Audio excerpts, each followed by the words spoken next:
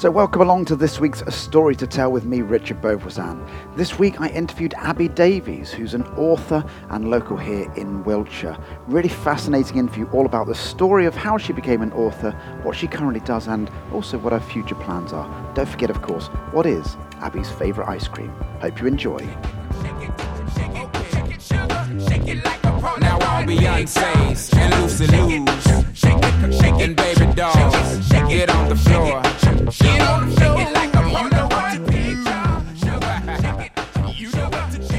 So welcome along, it's Richard Beauvoisin here until 12 o'clock today. Today I have Abby Davies, who's the author of Mother Loves Me and The Cult. She's a published author, and she's been described as intensely gripping, perfectly paced, and thrilling.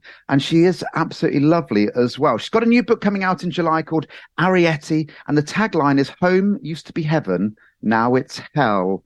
Now, I know Abby really well, and this frightens me to some degree. Good morning, Abby, by the way. Morning, you all right? I'm very well. So you're here to talk about books, writing and dancing as well. We know each other from dancing and the quick fire round. Now, all of these books sound quite scary, but you don't look very scary. Yeah, people are always surprised, actually, when they see me and meet me. Like I went to a book party last year and people couldn't believe that I'd written Mother Loves Me because it's so creepy. Now, when we're on Zoom today, for those that aren't aware, and behind you, you do have what looks like the scariest picture in the world. Can you talk me through that picture for the benefit of the tape? Yeah, so my dad is amazingly creative and very, very proud of my achievements when it comes to my writing and everything. And he creates these amazing displays that kind of show off all of the elements that are in my books. So for Mother Loves Me, it's got a doll, like a Victorian looking doll, so creepy. And then it's got some spiders, because in that book there's a spider called Deadly, okay, that the main character is really frightened of. And then it's got a knife, which represents something that happens. I don't want to give it away. No, don't. And then it's got a copy of The Secret Garden, as well as a copy of Mother Loves Me in there, because the little girl, well, the 13-year-old girl who's the protagonist, is reading The Secret Garden. Oh, okay. At the beginning of the story. So yeah, he pulls out the elements and then visually represents them. And it is a bit weird having it in my lounge. It's a bit disturbing. Like the plumber came round the other day and he was like, "What the hell is that?" It does look quite scary. So yeah. Knives, I'm guessing, dolls. What's your thoughts on spiders then? I'm terrified, absolutely terrified of spiders. What about you? I had the pleasure the other day of opening up my wardrobe, and the spider, about the size of the one that I can see in your picture there, he kind of jumped out onto my clothes. I had like a top shelf, and he dropped out and down onto the hanging clothes. And then my wife Zoe, she said, "You've got to get that." I'm like, "What the hell do I do with that?" Because I'm not a big fan myself either. Yeah. And this spider, I thought, dropped into one of my shoes that I also have hanging up in my wardrobe. And I pulled the shoe out, and I went, "I think he's in here." And she went, "Let's just drop it on the floor quickly." So thankfully, I kind of tapped the shoe. We dropped it on the floor, put the cup over the top, and let it go in its merry way safely in the garden. Oh, wow. That's pretty brave. I wouldn't be able to go near that shoe. I'd have to get my husband to do it. It was quite weird. But it was a big old spider. So yeah, we didn't want that. So what type of books do you write then? That sounds quite thrillery. So I write psychological thrillers, and they usually have a hint of horror in. Okay. And there's a tiny, tiny gothic edge to them as well. I don't really know where that comes from. I think I've kind of read The Telltale Heart by Edgar Allan Poe, and that always stuck in my mind. Okay. So I think that sort of always puts a slight nuance of extra creepiness and darkness into my narrative. So yeah, I've lost track of the question now. That's all right. What type of books do you write, I think was the question. Yeah, so creepy, quite fast paced, hopefully thrilling, and I've invented this sort of tagline to go with it now, which is like thrillers with feeling, because I really want them to make people feel not just sort of scared or that buzz of adrenaline or creeped out, but actually, you know, sort of, I want it to be emotive, so for it to touch them in some way and make them really, really care for the main characters and That's hope that amazing. they survive. I often talk about with teaching on stage. So for those that aren't aware, I'm a dance teacher. So when I'm teaching on stage, one of the main things we try and teach all the other teachers to do as well is be connected to the class. Yeah. That's what the best teachers do. And it sounds like that's what you're trying to do in your books as well. Yeah, exactly what you say. I think the secret to, and I didn't make this up, I read it somewhere, but the secret to anything memorable and impactful and emotive is having human connection at the heart of it. So if you can connect to your reader and tug at their heartstrings, and, you know, and with dancing as well, if you can connect literally with dancing, like eye contact, I think is crucial as well. But yeah, it's all about sort of affecting people's emotions and giving them a wide spectrum. Now, I have the pleasure of having a 7-year-old daughter, and we have the lovely, wonderful world of reading Harry Potter at the moment. However, we're stopping at the end of book 3, I think it is. She's 7. Because they get quite dark. And even in book 2, which is quite, you know, not too bad, that has its dark moments as well. And yeah, we can look at book 1, 2, and 3, but then after that, I think she needs to be a bit older, which I think is quite a standard thing for most people. And likewise, the films, they get quite dark early on. I believe you started writing thrillers when you were 7. Well, that's what I said. Yeah, I wrote like this ridiculous kidnapping story about my cousins and I getting kidnapped at a fair by these older boys and tied up in this tree house. Really disturbing. But we managed to escape because I told them a story that sent them to sleep. Okay. So hopefully my books don't do that these days. But yeah, that was basically the essence of the story. And then I kind of went off into this really detailed description for some random reason of my birthday and opening all my presents and stuff with my mum and dad, who didn't really have anything to do with it. Yeah, I started keeping a folder, and I'm doing it for my little girl Heidi as well, of all of my drawings and stories that I wrote from the age of like 6 or 7. Yeah. So I've got this big folder, and it's really interesting. I definitely recommend doing it with your own children because you get to see how much they progress, and then when they're older, they look back on it, and they get this sort of real insight into how their artistic and their creativity sort of developed.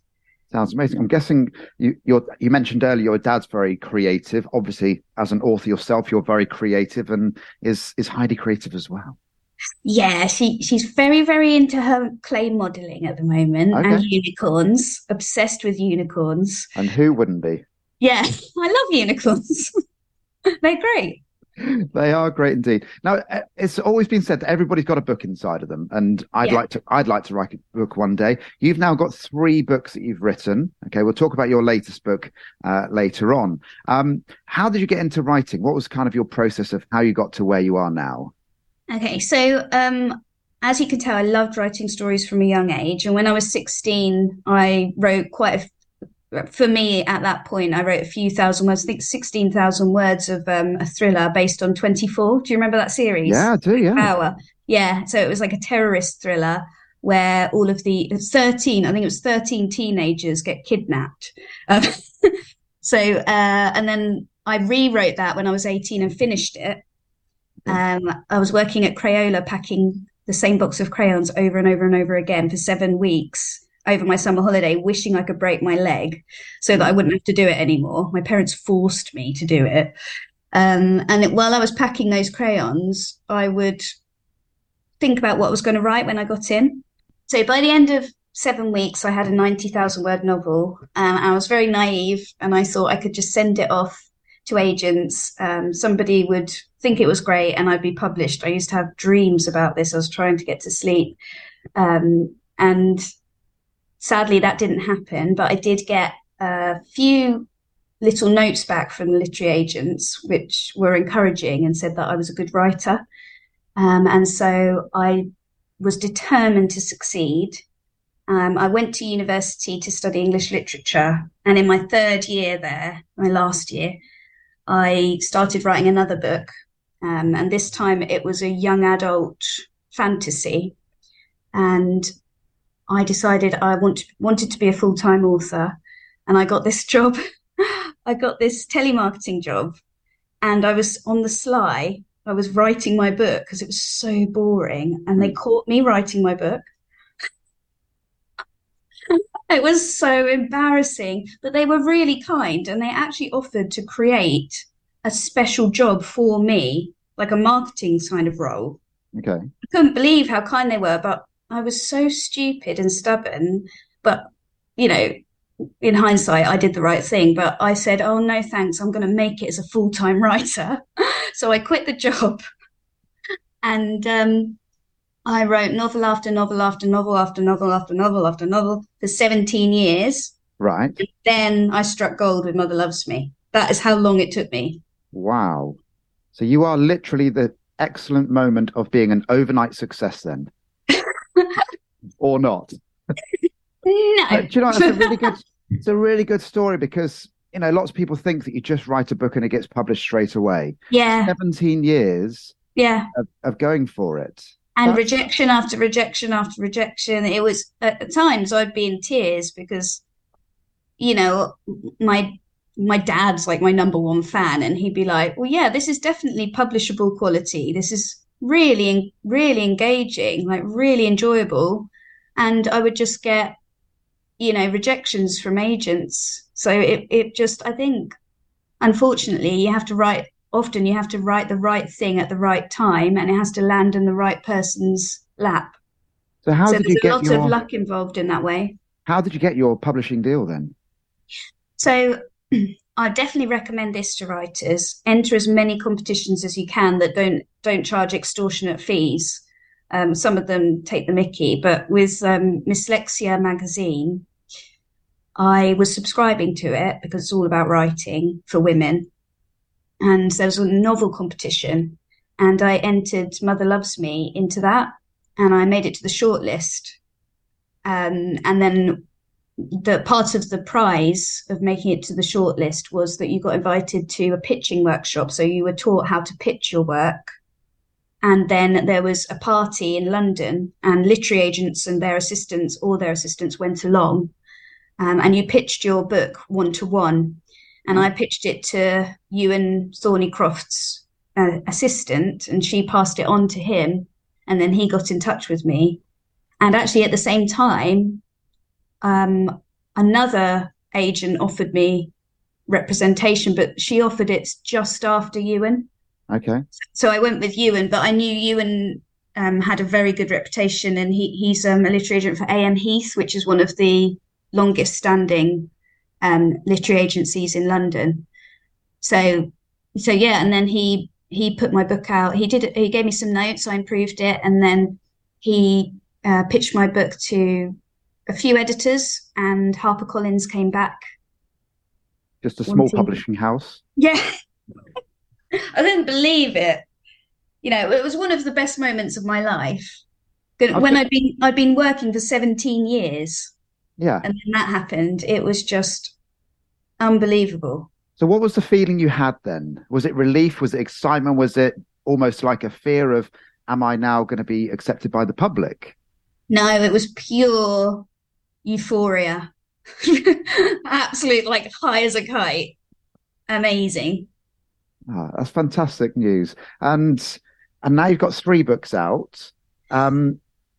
Is the process, okay, we'll talk about this much more later on. Is the process now that you're kind of just writing new stuff all of the time, or are you ever actually going to go back and visit some of those books you did over the 17 years and think, actually, could one of those work now I'm published? Well, actually, I'm turning indie because I got a 2-book deal with HarperCollins. Okay.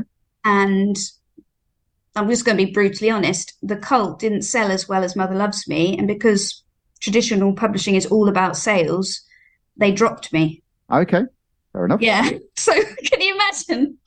After 17 years, and then that happened. So I had a year where I was kind of despairing a little bit, but then my dad started looking into self-publishing, and we realized that if you get it right, you can be a lot more successful, get your book out to a lot more people, and obviously earn more money.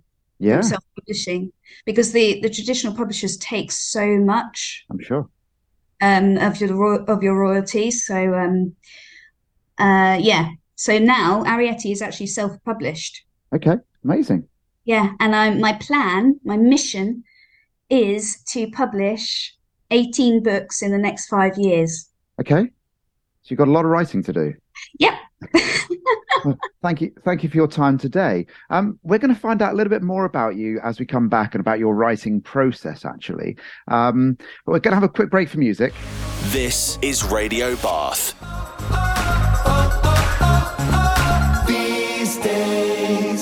So we're back. It's Richard Beauvoisin here until midday today. I've got Abby Davies, author, on the show today on A Story to Tell. Her story to tell is all about writing books. She's written 3 of them. We're going to talk a little bit now about actually the writing process itself as well. So what do you find the most challenging about writing, Abby? I think the most challenging thing is knowing that, well, my first drafts are usually about 65,000 words, and it's keeping going until that point. Because it just feels like such a mountain to climb. So I think for me, that's the hardest thing, getting that first draft done. And then I really enjoy the process after that. And do you kind of like have a set time per day or a set amount of time, or do you like try and write a certain amount of words? What's your process? Okay, so when I'm writing a book, I have to write every day. Otherwise, I just kind of lose it. So even if it's just 200 words that I squeeze in before going off to teaching in the morning, that is what I have to do just to keep the narrative flowing. And also because I don't plan and I don't write anything down about my characters, I have to keep writing it so that I remember everything. Because a lot of people, they kind of have a storyline, don't they? And then they just fill in the gaps. Yeah, I think when you don't. Yeah, totally. A lot of people write like that, but a lot of people are called pantsers. So They write by the seat of their pants. And that's what I do. And Stephen King does that as well, actually. He basically starts with the question, what if? Okay. And then he fills in the blank. Like, what if there was a religious, fanatical mother who had a daughter who had telekinetic powers, Carrie? And he just writes the story. And then off he goes. Yeah. So what's your what if moment then? Well, with Mother Loves Me, my what if moment, it was kind of like I sometimes get an image in my head. So I had this image in my head of a skinny, creepy looking woman in a dark room brushing the hair of a teenage girl who has been dressed up to look like a doll. And then I start writing. So my what if is kind of like I have a visual. Yeah. And then I just make it up as I go along. It's all about cause and effect. And if I get bored very, very easily. So I think that's why my books can be quite dramatic. They're full of content. Hopefully in a good way. Yeah. Definitely full of content, which is always amazing. Now, I know for me that I sadly write some poetry, and I've written the odd thing here and there myself. And for me, what I have is kind of like a moment where I go, I just have to write this down. Yeah. And I just, similar to yourself, I suppose, I just start writing. Yeah. I don't know what I'm writing. Yeah. It just happens. Yeah. It's so interesting, isn't it? It's like this creative impulse that you can't deny, and you have to get the idea on the page. Sometimes a sentence will just spring into my mind for the start of a book. And if you don't write it down, it's lost. Like creativity is so fleeting. Yeah. Because I know Paul McCartney's very famed for writing Yesterday in his sleep, and he woke up and he just, wrote down the chords and everything. And if, I've had that myself a number of times, saying, I will remember that. And then you go, yeah, it's gone. Yeah. And it goes. Now, I was also reading, and I'll try and get the pronunciation of this correct. Okay. So synesthesia. Yeah. And I was reading about that. I'd never heard of it before. Can you explain to us what that is, and as an author, how that affects you? So synesthesia is this sort of condition where you tend to see things in colour. So you see words in colour and letters in colour. And I think there are more extreme versions of synesthesia where some people taste. If you said the word seat, somebody might taste garlic. Okay. genuine people genuinely experience this, and sometimes it can be really disgusting things that they taste that are conjured up in their brains somehow by a random word, like they could taste vomit. Nice. If you say the word tree. Let's hope there's nobody out there at the moment that tree is their trigger word, and they've just tasted vomit. Yeah. We can only hope. Sorry out there if that just happened to you. So you see colours in words or numbers, do you? Is that how so it really helped me when I was revising. And I always tell this to my students as well. If you kind of associate a word or a letter with a colour, if you're studying biology or something and you're learning about the heart and you see words related to the heart in red, then kind of write your revision notes in red or highlight it in red. So it helped me in that way. When it comes to my writing, I'm not really sure it really has much of an influence. You're okay. You can get past it for writing purposes. Yeah. Which is all good. Now, you've mentioned a couple of times about teaching and students. So you are an author, but it's not the only thing you do, is it? No. So I teach English, and I've been teaching since my early 20s. And at the moment, I'm teaching at a school for children who have dyslexia and other learning needs. And it's a lovely school, really small classes, which is a teacher's delight. Lovely children, and I'm really, really enjoying teaching there. And I also do editing. And what age do you teach then? So I teach secondary. Okay. School. So the children I teach at the moment are actually year 9, 10 and 11. So 13 to 16. I have taught in primary and lower school and middle schools before as well. Just wherever you can teach. And you mentioned editing as well. Yeah, so I work for Jericho Writers, which is a really good company, has lots of published authors who work as editors. So aspiring writers send their novel in to, and they can select which editor they want to work with. And then I'll read the full manuscript and write a 4,500 word report, analysing all the different aspects of the craft. And giving them feedback and advice on how to improve it. And I have heard it is all about the editing. And so how did you have an editor for your books then? My dad. Your dad? Oh, fair enough. Well, my dad's always my first reader. And he's a very, very, very intelligent guy. And he's incredibly fast at reading as well. So he's a really good proofreader too. Mm-hmm. And he gets bored easily.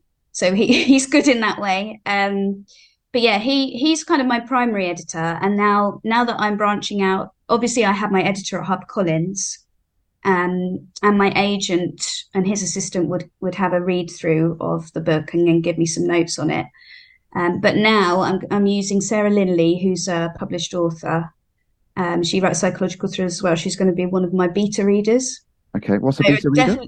So it's kind of the first or the second person that looks at it and gives you feedback. They can give you feedback that's sort of generic, but they could also give you feedback that's inspired by questions you specifically ask them.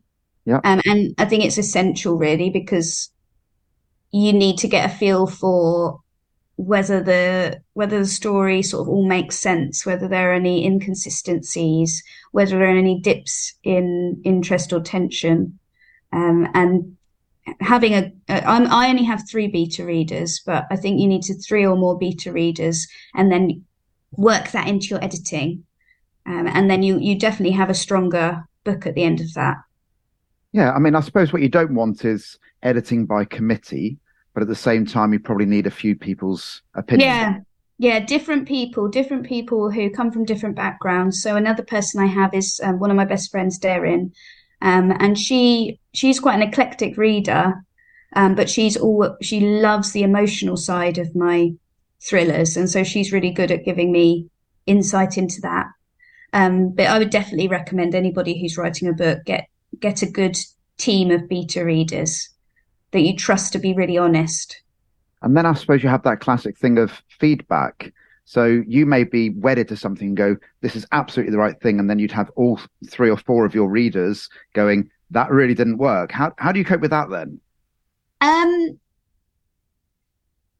think ultimately you've got to listen to your instinct. But if there are more people saying that, that's melodramatic, that, that doesn't work, that doesn't really make sense. If you have if you're outweighed in the opinion, you have to really go with that and trust that people, because the problem when you write a book is you are so close to it, you can't get that objective distance. No, and you're emotionally connected to it as well, I suppose. Absolutely, yeah. I mean, and lots of writers put their book away for a couple of months, so they get that distance from it. And then when you come back, it's amazing. You can see these glaring errors. It's incredible. It's like you've kind of grown and changed in that 2 months, and then you come back with a completely fresh perspective, and you can dive in and cut out all those extra sentences that don't add anything. I think that's one of the best ways of editing to make your book more streamlined and tight and more engaging is to just cut. In the teaching world for us, we call it noise, which you may have heard that phrase as well. So visual or audible noise. Yeah. So visual noise, if you're jumping around and actually you just want to point to your shoulder. Yeah. And obviously audible noise is where you're speaking long sentences and you just needed to say the word no.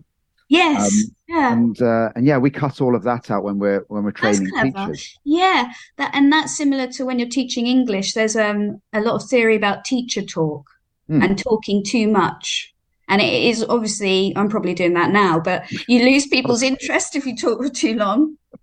Not in the slightest. I love one of my favorite sentences is it's really good to be concise, and then that's it. And people go, is there another half? No, that's it. That's the sentence. Yeah. It's just really good to be concise. Now, traditionally, with being a writer, you're going to have those times when you just sit there. And do you have those times when nothing happens and you get writer's block? And if so, kind of how do you get past that? I think I have that before I sit on the chair to write. I procrastinate and I think, oh, I'm not in the right mood to write. But if I sit in the chair, even if it's a blank page, I can go, because I know that I can scrap it if it's rubbish. Some people have that absolute terror of the blank page. What's the first word that's written down moment? Yeah. So do you have a particular chair and room that you work in every time? Well, I wrote some of Mother Loves Me in my attic. Okay, which is maybe why it's so dark. Yeah. I genuinely think all the darkness and the cobwebs and everything crept into my fingers and but yeah, basically because my husband cannot, I don't know about you when you're working, but my husband cannot stand it when I can't give him my attention. So if I start creating an Instagram post or writing an email or reading my book or trying to write and he's in the room, it's almost like he has to talk to me. He has to interrupt what I'm saying. And so I get banished to the attic. This is what happened because there was nowhere else with a space to write. So I was banished to the attic, and it literally was, a proper attic. No dressing it up. There were floorboards that were probably dangerous to step on. So I had this special path that I would tread. And dead spiders would drop down from the ceiling every now and then. But nowadays, when Tommy banishes me, I've got this cute little desk in the master bedroom that looks out onto the field that has a couple of horses in. And I get banished to there. Well, that sounds quite a nice view to look at rather than dead spiders on the floor. You've now got horses in the field. Yeah, it's much better. Last question about... Go on, carry on. I was going to say, I did also write my parents, a few years ago, my parents moved into like a Tudor house, ancient, really, really old and really creepy study upstairs. And I did do quite a lot of writing of the cult in there. So yeah, I think that probably fed in as well. Anyway, that was what I was going to say. No, that's okay. I'll talk more about your other books shortly, actually. Just regarding characters, though, we mentioned earlier about how emotionally connected you are to them. how do you kind of develop your characters? I'm intrigued from a personal perspective how you would like develop the characters on paper. So it's like you almost get absorbed into the story as you write it. And I picture it like it's a movie, and the characters just kind of take on a life of their own. And you don't really, I don't necessarily consciously think, oh, she's going to be like this. She's going to be afraid of this. She's going to have a collection of miniature cactus plants. It just kind of comes as I'm almost walking into the room and looking around and watching these characters interact.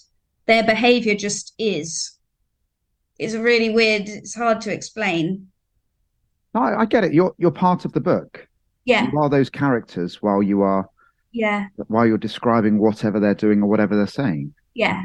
You are one, and maybe that's why you can, you and others connect so well with your books.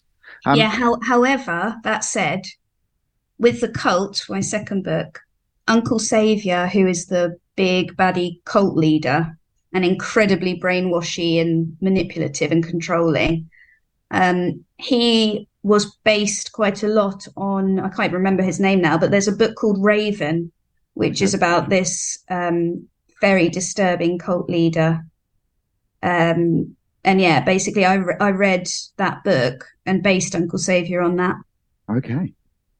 Lots of we were talking again teaching last week that one of the nicest compliments you can have is plagiarism. Yeah. If you say something and then another teacher takes that from you and then uses it, you go, well, yeah, must have absolutely, been all right. Yeah, completely, 100%, yeah. So yeah, plagiarism is all good. Well, when we come back after the break, we're going to talk about your books in specifics and all about your new book as well. So we'll be back after this.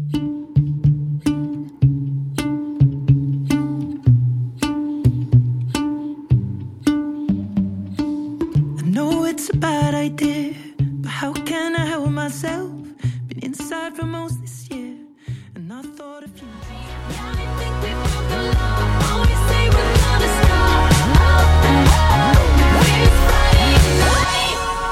Do it all again. So we're back. It's Richard Beauvoisin here until midday today with Abby Davies, author, who's being our lovely story to tell today. She's very smiley. It's all nice. She's on Zoom, just to let people know for today. We're going to talk about your previously published books and your new book now. So tell us about your first book a little bit. Okay, so Mother Loves Me is quite a creepy story. It's about a woman who lives in a cottage and she has a 13-year-old daughter who she dresses and treats like a doll. And then on Mirabelle, that's the 13-year-old, on her 13th birthday, Mother comes home with a present for Mirabelle, which is a little 5-year-old girl in a duffel bag who she says she's rescued from utopia. Blimey. And then Mirabelle starts to question Mother's sanity. And things develop from there. Okay, that's an amazing. I actually want to read that book, and I'm going to read that book. And we're going to talk about covers as well a little bit. So what's the cover for Mother Loves Me? If you can hold out for the camera, I will post, for those that aren't aware, I'll post all of these covers so everybody can see out there. But, so the cover for Mother Loves Me basically shows the bottom half of a little girl holding a teddy bear at the top of what appears to be some creepy steps leading down into a basement or a cellar or something like that. Wow. Okay, so that's Mother Loves Me. What was your next book then? So the second book is called The Cult, and that is about a cult, as the title would suggest. And it follows the story of Love, who grows up in the cult and is completely brainwashed by Uncle Saviour. And it involves the disappearance of 2 children, a detective who's trying to find these children, and a mother who is desperate also to find her children. And these 3 narratives kind of intertwine, and you're not exactly sure how it's all going to link up until further along in the book. Don't tell me anything about the book at the moment. I'll come back to that in a second. What's the cover for the cult then? So the cult is very Hansel and Gretel, which is actually what the story was based on. And it's got a little girl and a little boy running through some fields that are sort of blazing as if they've been lit on fire. Looks a fantastic one. And we're going to talk on to your new book then. Yeah. So talk about your new book then. What's it called? So Ariete is probably the book I'm most proud of. I actually wrote it and called it Blackened Cottage back in 2012. And it was very much a gothic psychological thriller set in the 1800s. And I rewrote it, keeping the major twist in the modern day, changing it slightly to make it a bit more believable, because the other one was a bit far out there. And it's basically about a 17-year-old girl who wakes up one day and her mother has literally just left, and she's got memory problems and she doesn't understand where her mother's gone, and she's trying to work it out, and her father is acting strange, and then there are some other people, and she starts to suspect that there's a far bigger crime going on, and she's trying to work out and find her mum, basically. Wow. And the cover for that is, I'm going to say, quite stunning. Thank you. Try and describe that cover for us. I know this is radio, but give it a go. So it's got a bright yellow background, and then it's got a big central image in black and white of a woman facing you, a woman's sort of silhouette, and then in the sort of heart of her throat is a tiny image of a man running, and it's quite disturbing. It's got very high contrast. And I actually had a say in this cover, whereas I didn't have a say in the other two covers. So I feel quite proud of it. I had a lot of interest based on the cover alone on Instagram and Twitter. So yeah, very proud of this one. No, that looks incredible. There is that good old phrase: you should never judge a book by its cover. Yeah, but having done research, I think a lot of people's minds are made up within for the first 3 seconds of seeing a front cover. Yeah. So it really is essential to get your cover right. Yeah. Now, we mentioned earlier that you had your publishing deal and your first book sold well, I'm guessing, and second book not so well, and therefore you've now gone self-published. So tell us about that journey. Do you know how many books you've sold? Or So I think last time my dad told me, because I don't really understand the royalty statement reports that we get. The last time he told me, I think it was about 30,000 copies of Mother Loves Me, and I'm not sure how many copies of The Cult. Okay. And what do you hope for then out of Ariete? Is that correct? Ariete. Well, I just don't really know. I mean, I have a bit of a following on Instagram, people who want to read all of my books and are very enthusiastic and excited. So I'm hoping that it sells well, and that it kind of has a knock-on effect, sort of a backwards knock-on effect to the other two books. Yeah. But you don't really know. I can't really predict how well it's going to sell. It's kind of exciting, but absolutely terrifying at the same time. So being a published author in the first with HarperCollins, was it? Yeah. So would they put all your books out to Waterstones and that type of place? Yeah. So I'm publishing Ariete on Amazon in paperback and Kindle, and I've just I've just chosen a narrator. So it will be this will be available in Audible as well. The other two are already available in the Audible version. But I'm using a company called Ingram Spark. And when you publish through them, you can get your books into the catalogue that goes out to bookshops like Waterstones and WH Smith's. Okay. So hopefully this will get into those shops as well. The other two got into them, so I'm hoping this will. I think one thing about self-publishing is it's incredibly hard to get your books into supermarkets. Right. And I think that's one of the reasons that Mother Loves Me sold better than The Cult, was Mother Loves Me got into more supermarkets. Mm-hmm. And also they managed to get a £2 deal for Mother Loves Me, and when it drops to £2, the sales go up so much, but they didn't manage to get that deal for The Cult. Okay. Yeah. A lot of it is about publishing, isn't it? And about, I should say, those deals that are offered and where it gets placed. You could have the best thing in the world, but if nobody knows about it. Exactly. It's about getting the word out there, which is really hard to do. But I'm not a natural on social media either. Okay. But I really genuinely enjoy Instagram and Bookstagram and getting recommendations from readers, because I'm just complete bookworm myself. So I really enjoy that side of it. But I must admit, I struggle on Twitter. Yeah. I struggle to know what to say that will actually be interesting to people. I don't know about you. Do you use Twitter?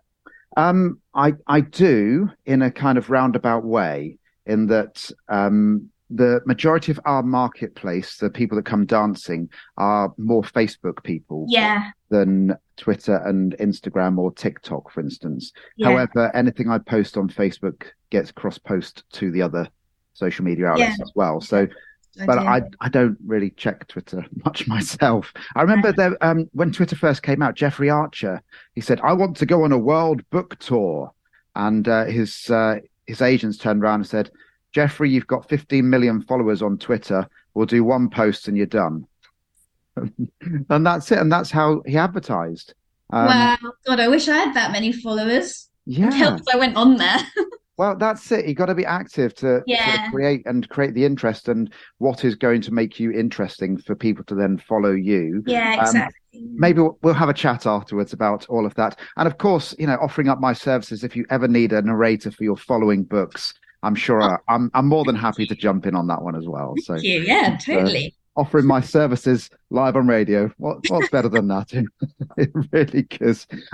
So I suppose it's a bit like with a pop artist in some way, isn't it? You have that second album problem. Your first album, you're brand new. Yeah. And the second album, it's that follow-up moment. Well, it's very much a debut market at the moment. I don't know if you picked up on it, but publishing houses, the big publishers especially, are just publishing debut. And if the debut doesn't make it massive, they drop them. Yeah. They drop the writer. And it's just a really weird way of going about it. But they just want to find that one-hit wonder. Yeah. It's ruthless. It's a business. Incredibly ruthless. I didn't have a clue how ruthless it was. In the nicest possible way, they don't really care about you. Yeah, exactly. They really don't. Yeah. Now, in your latest book, I see you've got some illustrations in there as well. Yeah. So who did the illustrating and how did you choose them? So I basically, in this book, Arietti and her mother Sophia is quite a successful artist, and Arietti, her daughter, kind of is following in her footsteps, and they love drawing with charcoal. And for me, there's something about charcoal artwork that's quite creepy and slightly gothic. And so I looked on Instagram to see if there were any artists, and I found somebody who's absolutely amazing, but she said she would charge about £250 for one picture. And I wanted to have 17 pictures in my book, and I didn't have the budget for it. So it just happened that one of my beta readers, Darren, her dad, Dr. Stephen Henning, who's a zoologist, but also draws. And I sent him my spec for the artwork, and he came back to me with a couple of drawings, and I just thought they were fantastic. Yeah. So I did pay him, but very little. But he just loves doing them. He really enjoys doing them. Do you want to see a couple? I'd love to see a couple. Yeah, absolutely. Have a quick look. So there's one of them. So for the creepy blackbird. It's a creepy, a creepy blackbird. Amazing. One, where is it? Don't fold the pages over. There's a really creepy one that I'm trying to get quotes from authors, and Tina Baker, who wrote Call Me Mummy, is reading my book at the moment. Okay. And she said that she was reading it. I can't find the picture. She was reading it at night, and she was about 2/3 of the way through. And she was suddenly like, "Oh my God," when she saw this picture that came up. She said it made her jump. Wow. So there are a few creepy ones in there. I don't know if anybody's read Hidden Pictures by Jason Repulak. I think that's how you say his surname. But I really recommend that. If you like the idea of a thriller that has artwork inside it, and it adds to the creepy vibe. It really does. Okay. I will I will try and have a look out for that once I've finished your books, of course. And just remind us, you've got a website as well, haven't you? Yep. So it's abbydavies.com. Oh, that's a very easy website. Abby, ABBY, Davies, DAVIES, yeah. .com. And I'm trying to do a bit of a blog and doing a newsletter that gives people the opportunities to win some free sort of little gifts and to get early insights and sometimes some free writing that I've done as well. Okay.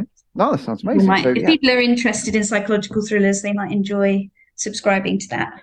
abbydavies.com. Okay, we'll have a look at that. Now, last question in the section then is I love watching films. Okay, I love reading books. Yeah. However, I once had a book that was completely ruined for me by the fact I read the back cover. Okay, and on the back cover, it said part 1, people are going to be in this continent. Part 2, people are going to be in this continent. And therefore, in part 1, I knew that when they were having battles and whatever it may have been, they were all going to survive because it mentioned they were in part 2. Oh. So, and you've already mentioned, you've already mentioned that there's a twist, for instance, in one of your books, which I'm now blanking out which one that is. Okay. So that I actually read it, because otherwise all I'm going to do is read it and think, right, where's the twist? When's the twist going to come? And that's what's going to be in the back of my head all of the time. Really? Yeah, oh, no, absolutely. I shouldn't say that. So I never watch, for instance, trailers of films. Yeah. Unless I have to be in the cinema. No, I'm the same. Come up. Because I don't want a marketing executive. They give everything away, don't they? Yeah. Absolutely. I've got a marketing executive telling me what's going to happen. Now, let's have a look at the scenario that your books get picked up to be made into a film. Okay? You have somebody else writing your screenplay and doing the marketing for it. Yeah. How much do you feel you would need to be involved in that? Or would you write the screenplay yourself? Or how would you feel about that?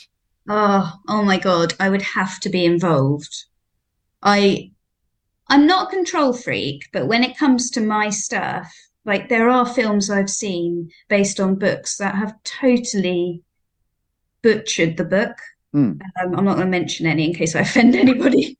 But you know, when you've put so much work and emotion and feeling and thought and time into a project like a book, and then if they didn't do it justice, it would destroy me.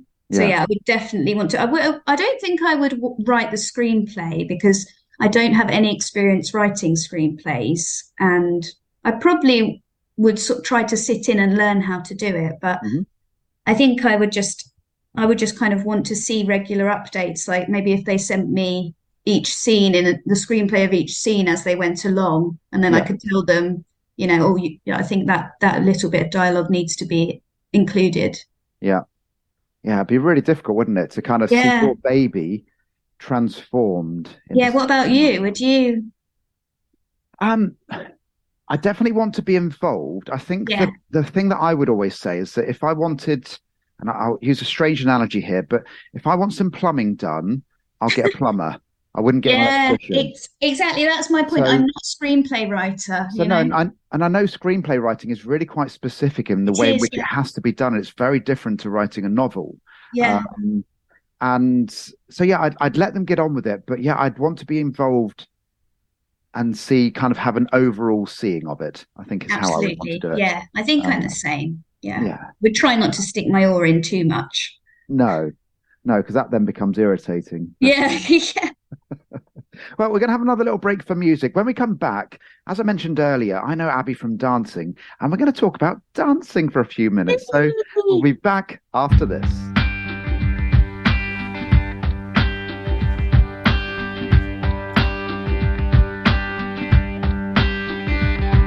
I'm broke, but I'm happy.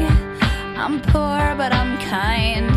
I'm short, but I'm healthy. Yeah. I'm high, but I'm grounded.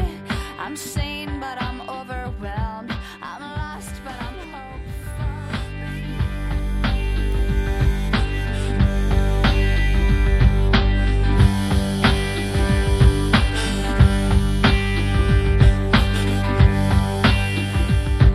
Right, we're back then with the lovely Abby. We're going to talk about dancing now. So I'm a dance teacher for those that don't know, and Abby comes along to my events quite regularly. So first of all, Abby, how long have you been dancing? So I started when I was 23 and I'm now 39. So you do the math. Quite a long Well, time. I'm going 16 years. Yes, well, that was quick. I used to be a maths teacher myself. So, and how's the scene changed over those 16 years for you? Younger dancers are coming in, Okay. for sure. There's more of a trend for smooth dancing when it comes to modern jive slash Ciroc Yep. slash smooth jive. And yeah, I mean, in terms of how friendly it is, I don't think that's changed at all. But yeah, No, it is a lovely environment to be in. I was chatting to yeah, a friend of mine recently who was struggling along, and I said, "Come dancing. It's 3 hours of happy time. Just yeah, people are absolutely. People happy." doing what they love, totally immersed in it, not realizing they're exercising. That's one of the things I love about dance, is that Yeah. you're burning those calories, and because you've got the music on and you're interacting with people and you're just letting go and dancing like no one's watching, you don't even realize you're exercising unless you really go for it and your heart's like, ah, which I do get occasionally these days. I never used to get it. No, it's much harder being a follow than it is being a lead. In fact, I wear my Apple Watch while we're dancing, and I'm quite efficient now at Yeah. dancing, and my resting heart rate is around about 48. So Wow. I'm reasonably Good. fit. Um, Good. and I know, and yet I struggle to get my heart rate above 80 when I'm dancing now.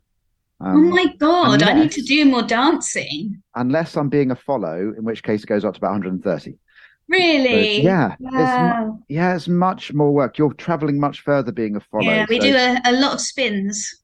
a lot of spins, a lot of walking. Yeah. It's good. Now, you used to compete as well. So how did you get on with Yeah. competing? So in my 20s, started off at the intermediate level, and we did quite well. I think we came second in our first one or third in our first one, and then we went to advanced and we did pretty well. And then we competed at Blackpool in Okay. the Open, Oh and wow. we came third. Did you? Amazing. Yeah, Who's the we? me and my ex. Okay. Fair enough. We'll Enough leave it. said. We'll we'll leave it there. Do you know what? There's very few dance couples who are actually couples. I know. You may or may That's not have why I'm experienced this. impressed by you and Zoe. Well, we don't compete anymore. Yeah, but We you did judge. compete and you We stayed did compete. together. We did yeah, when you are competing and practicing, shall we say in the studio when you're practicing, it isn't always happy Yeah, times. yeah, no. Because you're working on things and they're not going right. Certainly when you get up to open level, which is the top level of dancing, it's really, really difficult. And you're practicing stuff sometimes for an hour that might not go right once. And Yeah, that can cause some exactly. frustrations. Yeah, well, I think with me and my ex, I never wanted to practice. I just wanted to dance for fun. So he would have to basically drag me into the village hall and then arguments would abound. So we basically barely ever practiced and we did pretty well. So I feel Yeah. quite proud of that. Yeah, absolutely. Yeah, I judge more. Well, both myself and Zoe judge more these days, which is Yeah, very tiring, actually. People think just walking around with a clipboard is quite easy. But obviously, your decisions matter to people because they exactly. work hard for Yeah, it. yeah, So, yeah, the yeah, responsibility is quite a lot. exactly. Are Yeah. you thinking about competing again at any point? Um, it has crossed my mind, but I just worry that if I competed, people would want to practice. And I just hate that. I just like dancing for fun. Yeah. I don't like being structured about it. And also I used to do lots of lifts, and I don't think there are that many dancers that I come across who do lifts, and lifts aren't really allowed, I don't think, are they anymore? Lifts That's are one allowed thing at that's open changed. level. They're allowed Yeah, at but I open mean level. at freestyles, like at the weekend, Yeah. and no, because me and my ex used to do them at freestyles and things like that. So we used to practice that way. But for insurance purposes, if you've got somebody flying with their leg Yeah, around the head level, that can be quite dodgy, shall we say? yeah, we On a used to busy get away dance. with it. I think we weren't allowed to, but they just used to let us get away with it. I couldn't possibly comment. That was when I danced around Bedfordshire. Fair enough. Yeah. Fair enough. Not in our area then, down No, here it's in not you, Wiltshire. Richard. Don't Not worry, it's down not here in you. Wiltshire and Somerset. But, so what's your favourite style of music to dance to then? I absolutely love 50s. Okay. Like really fast, really energetic. The typical sort of, on Strictly Come Dancing when they do the jive. Yeah. That like Johnny Be Good, that kind of thing. I absolutely love. Okay. That may be why my heart rate doesn't get up past 80 anymore, because we tend to play much slower music these days. How'd you get on with the slower music then? I think I'm gaining in confidence. It's not really my comfort zone because it requires you to be a bit more sensual and a bit more sort of, I don't know, controlled. And I like to just fling myself in, kind of have to hold my energy back a bit when it's slower music. It's kind of strange. I've often said the fact that when you dance to slower music, you actually dance faster. When you dance to fast music, you actually dance slower. And it's kind of a weird thought process. An interesting paradox. I'm not I really know. sure I get that. Well, the principle is that if the music's quite slow, Yeah. then you would often put in a double turn or a double spin.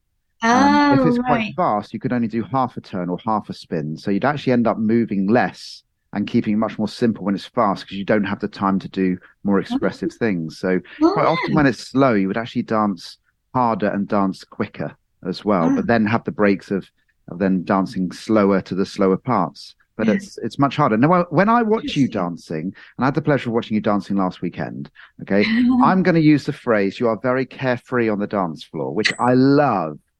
I absolutely love. It's something which I try and train people to do. It's just to kind of that classic phrase of just dance like nobody's watching you. And Yeah. that's what it looks like when you're dancing. Is that how it feels? That's what I try to get. If I've had a stressful day, it could take me quite a while to get to that point. I might never get to that point, but I do try to dance like no one's watching. Yeah. And Definitely. you're a beautiful dancer. You're somebody I Thank always you. look You forward have to to say dancing that. with. I do have to say that you're right, but no, not at all. As people know, I always say the truth as much as possible. But no, you are a beautiful dancer, and yeah, you're somebody that people would want to dance with all of the time. Thank So you. But you're Mr. Smooth, as we were saying earlier. it's we're discussing the Mr. Smooth advert from Softies from the 1980s, and we did watch the video very quickly, and it's a marshmallow man kind of bouncing along the road in a kind of weird way, and you pointed out actually I don't dance like that, but No, but yeah, you are Mr. Smooth. You're such a smooth dancer. It's really lovely to dance with you. that's very kind of you. I just try and enjoy it and listen to the Yeah, music is yeah. the plan. So regarding dancing in the future, then for you, kind of, is there any ways in which you want to kind of develop your dance style, or are you now at the point where you just simply want to turn up and enjoy yourself?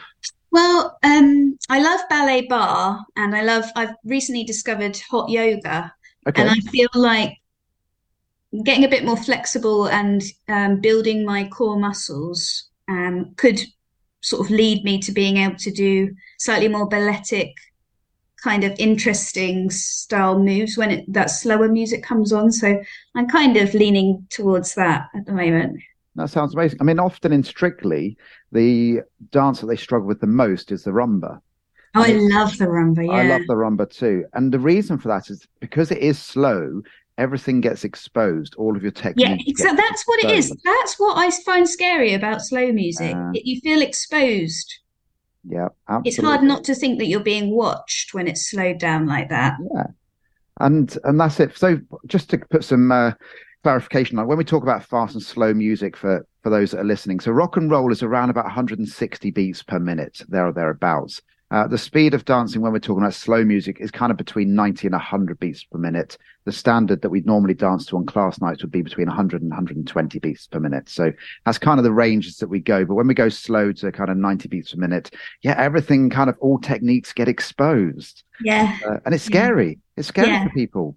It But is. it's great fun. Yeah. But at the end of a dancing night, how do you feel? Just the last question on this for you. Ah, I just feel like really relaxed and really happy. It's very simple, you just feel like all of your stress has gone away and you've had a great time, you've shared your passion with people. And yeah, if you just feel really, really happy. Yeah, and it's amazing, isn't it? I very rarely plug, but I'm going to plug. If you do want to dance, then our company is Ciroc, so it's ciroc.com. If just type in your postcode, and you can find your local class nights. Can highly recommend it. The phrase I've heard more than anything else in my entire life is, "I wish I'd have found this years ago." Yeah. And that is the Completely phrase. get that. Yeah. And it's available for all people from 16 right through to 600. So anybody is welcome to come. But as you can probably hear, both myself and Abby, we love dancing. And it's a great way to be social with people and just get out there and do it. And it's for any ability level as well. Absolutely, any ability. Absolutely. We're going to have another little break for music. When we come back, it's that infamous quick fire round, and Abby doesn't get any access to these questions, so she's no idea what's coming up next. I will not use them. I will not use them. No, nothing's gonna hurt me with my eyes shut. I can see through them. I can see through them. Right, we're back. Here's Richard Beauvoisin here until midday today. And before we do our quick fire round, we're just going to talk very quickly about your new book coming out, Abby, and how people can get in advanced copies of it. Tell us about that. Oh, yes. So I'm trying to build my advanced reader reviewer team. So if anybody's interested, I'd be very happy to send out a free ebook version of Arietti. And my mission, like I said earlier, is to publish 18 in the next 5 years. So if you join my reviewer team and you still want to, after you've read this one, after you've read Arietti, then I will happily send you the next book and the next book and the next book before it's actually published in paperback, so you can get the free ebook version. So if you are interested, you can email me at, shall I say it? Yeah, go for it. Yeah, what's your email address? So you can email me at Abby Richards. It's abbyrichards@hotmail.co.uk. And just let me know. And then I've got your email address and I can ping it to you via BookFunnel. And then you have it. And it's in exchange for an honest review that you could publish on Amazon, Goodreads, any other social media platforms on and around publication date, which is the 18th of July. Okay, so your new book's out on the 18th of July. If you can't remember the email address of Abby, if you email studio@radiobath.com with your email address, and we will forward that on to Abby as well. So, yeah, studio@radiobath.com, and we can forward on your email to Abby too. So I'm going to get an advanced copy as well myself. I will try and review it for you. We had Stuart Lee doing his book a few months ago, and he did something very similar, and I did a review for his book as well. So yeah, it's definitely a process that works. And it's great, and it's great to support somebody like yourself as well, which will be good. Thank you. Right, we're on to the quick fire round then. So as always, our guests don't have access to what these questions are. It's the part that they get the most nervous about because they don't know what's coming up. How are you feeling about this, Abby? Oh, my blood pressure's gone up. You will be fine. Right. My heart's racing. The first one you do get access to, okay, because I've told you already. So what is your favourite ice cream? Coconut. I love a coconut ice cream. Yeah, it's lush, isn't it? It is lush. You get that scenario, you go into the ice cream shop and they have all the tubs in front of you. Yeah. I often go coconut myself. Yeah, I love it when you go on holiday and in Italy or Spain and they have those amazing, massive displays of ice cream and they have all like pieces of Bounty chocolate bar on top of the actual ice cream and stuff like that. And you just have to have one. So good. Coconut. I haven't had coconut yet. I love it. Are you tidy or messy? Tidy. You had a long pause there. Are you tidy in some ways and messy in others? The bedroom is always messy. Okay. Upstairs tends to be messy. Downstairs tends to be tidy. Although if you saw it right now, you wouldn't say tidy. It looks Zoom tidy to me. You can only see the wall behind me. Love or hate roller coasters? Hate. Hate. Why? Those creaky noises they make absolutely get into my head and terrify me these days. Okay. When we went to Disney a few years ago, I went on one roller coaster and no others for the rest of the holiday. Oh, wow. Yeah. That's I like all the Disney characters and the shops and stuff. And the parades. That's what I go to Disney for. but not the rides. No, definitely not the ride. Right, we've got a couple of new questions now in our quick fire round. Here's the first of them. Do you hang your toilet roll over the top or round the back? Or Over the does it top. not matter? Over the Over top. the top. Definitely. If it's round the back, I have to flip it. Do you? Do Yeah. you flip it when you go to other people's houses if it's round the back? Yes. Yeah. Do you? Yeah. How do you? Yeah. Absolutely. It has to be over the front. Yeah. There is a reason for it, which we won't go into now. But so yeah, that's how the posh hotels do it as well. I don't Yeah. quite get to the point of folding it over. No, the I know. triangle, That's though. what I was thinking now. I'm not that special. Do you eat your chocolate from the fridge or from the cupboard? My husband has introduced a fridge option, and I actually like it because it kind of lasts a bit longer in your mouth Yeah, than if it's warm. It melts too quickly. it does. Now, myself and Zoe, we like a lot of the same things in a lot of the same ways, except chocolate. I really? Yeah, I love it from the fridge. She Yeah. loves it from the cupboard, which is Yeah. fantastic. I got given a box of chocolates recently. Do you know what I did? Popped them in the fridge, knew I was Yeah. going to eat every one of them. Oh, nice. Which is good. Now, I think I have some idea of this because of your earlier answer, but do you make your bed in the morning? No. No. Just jump out. And my husband said to me that you get a sense of achievement. He's been listening to all these self-help books recently, and you get a sense of achievement if you start your day by making your bed. That's I right. think it's because my mum and dad used to make me make my bed in the morning that Okay. now, even though I'm 39, it's like a rebellious thing. I get to not have to make my bed. So 20 years post being a teenager, still a teenage rebel. Oh, definitely, yeah. Definitely. I'm like 19 in my head. I think we all are. Yeah. Apart from my body saying I'm not anymore. No, I know. God, yeah, I know what you mean. What is your favorite breakfast? Favorite breakfast ever is probably like one of those, oh no, maple syrup pancakes, like proper American pancakes stacked with loads of maple syrup on and butter. Any fruit? No. No. What about you? Do you know what? I don't. Well, my favorite breakfast I often have, and I was discussing this with a good friend the other day, is sesame seed bagel, okay, with butter, then Philadelphia on the bottom layer, has to be the bottom layer, not the top layer, Oh. and then Marmite on the top layer. And then Ugh. sprinkle more sesame seeds on, and then I'd squidge it together like a sandwich and eat it like that. I've never heard of that. Yeah, Oh, I do. Well, I don't think I've had Marmite since I was about 10. you're not. Not No. one of the questions, do you love or hate Marmite? But I'm asking it now. Do you love or hate Marmite? No, I'm one of those annoying people who doesn't go down on either side. Oh, just not bothered. Yeah. Fair enough. What is your go-to, if you had to, your go-to karaoke song? Oh God.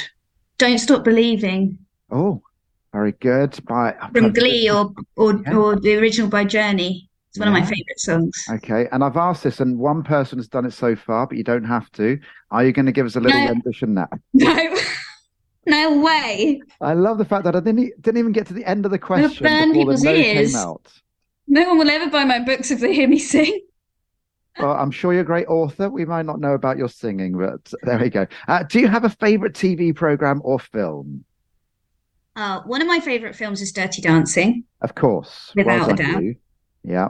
TV program. I love The Bachelor and The Bachelorette. Okay. You not obviously not seen them. No. They're pretty trashy TV, Okay. but yeah, I love them. Have Fair to enough. watch it. See what you think. I will have a watch of The Bachelor or The Bachelorette. So we did have a conversation with one of our dance teachers, actually. I won't mention who they are, and they hadn't watched Dirty Dancing, and they What? mentioned this on stage, Sacrilege. and they actually got booed I'm on surprised they didn't stage. get cabbages thrown at So, them. well, people didn't have the cabbages to hand, but they did bring them the following week. If that person hadn't watched it, they had watched it at that point. Oh, So, good. yeah, it has to be Amazing. part of the. Yeah, it's just one of those favorite films ever. And here's your last question then. So, if you came back in your next life as an animal, which one would you be and why? I would be a dog Well, why a dog? because I love dogs and they are really affectionate. They have a really easy life and they like feel emotions, you know. I just absolutely love dogs. I'm very much a doggy person. What about you? Um, yeah, a dog would be quite similar. I love dogs as well. I used to have dogs, but I don't want to pick up the produce from a dog Oh anymore. yeah. So that's Oh, the you get downside. used to it. So we have a cat now. But Yeah, yeah, they're more self-sufficient. they are more self-sufficient. So what would I come back as? I generally don't know, but yeah, dog's a nice option. Yeah. Kind of lounging around and Yeah. yeah, Yeah, going out for nice I walks. can see Bilbo just lying there having a sleep right now, and Tilly's on the other sofa. These are your dogs, I'm Yeah, guessing. two cocker spaniels. Yeah. Beautiful dogs. They are cocker spaniels. Abby, so thank you so much for coming on today. Can you remind us of your website and where people could actually buy your books from as well? Oh, well, thank you so much for having me. I've really enjoyed it. And thank you anybody out there who's listening. So my website is abbydavies.com, and my books are Mother Loves Me, The Cult, and Arietti so far. And Arietti's out on the 18th of July. Yeah, and you can buy them all on Amazon. And if you're lucky, well, you know, you might stumble across Mother Loves Me or The Cult in Waterstones. Yeah, so thank you very much. My pleasure. I cannot wait to read the books myself. It's generally going to be the next thing I do is pop them on my phone and listen to the audiobook of it. So Oh, brilliant. I can't wait. We'll Thank chat you. about it, no doubt, at dancing at some point in the future. Yeah. So yeah. Abby, thank you so much for coming on Radio Bath today. This is Radio Bath.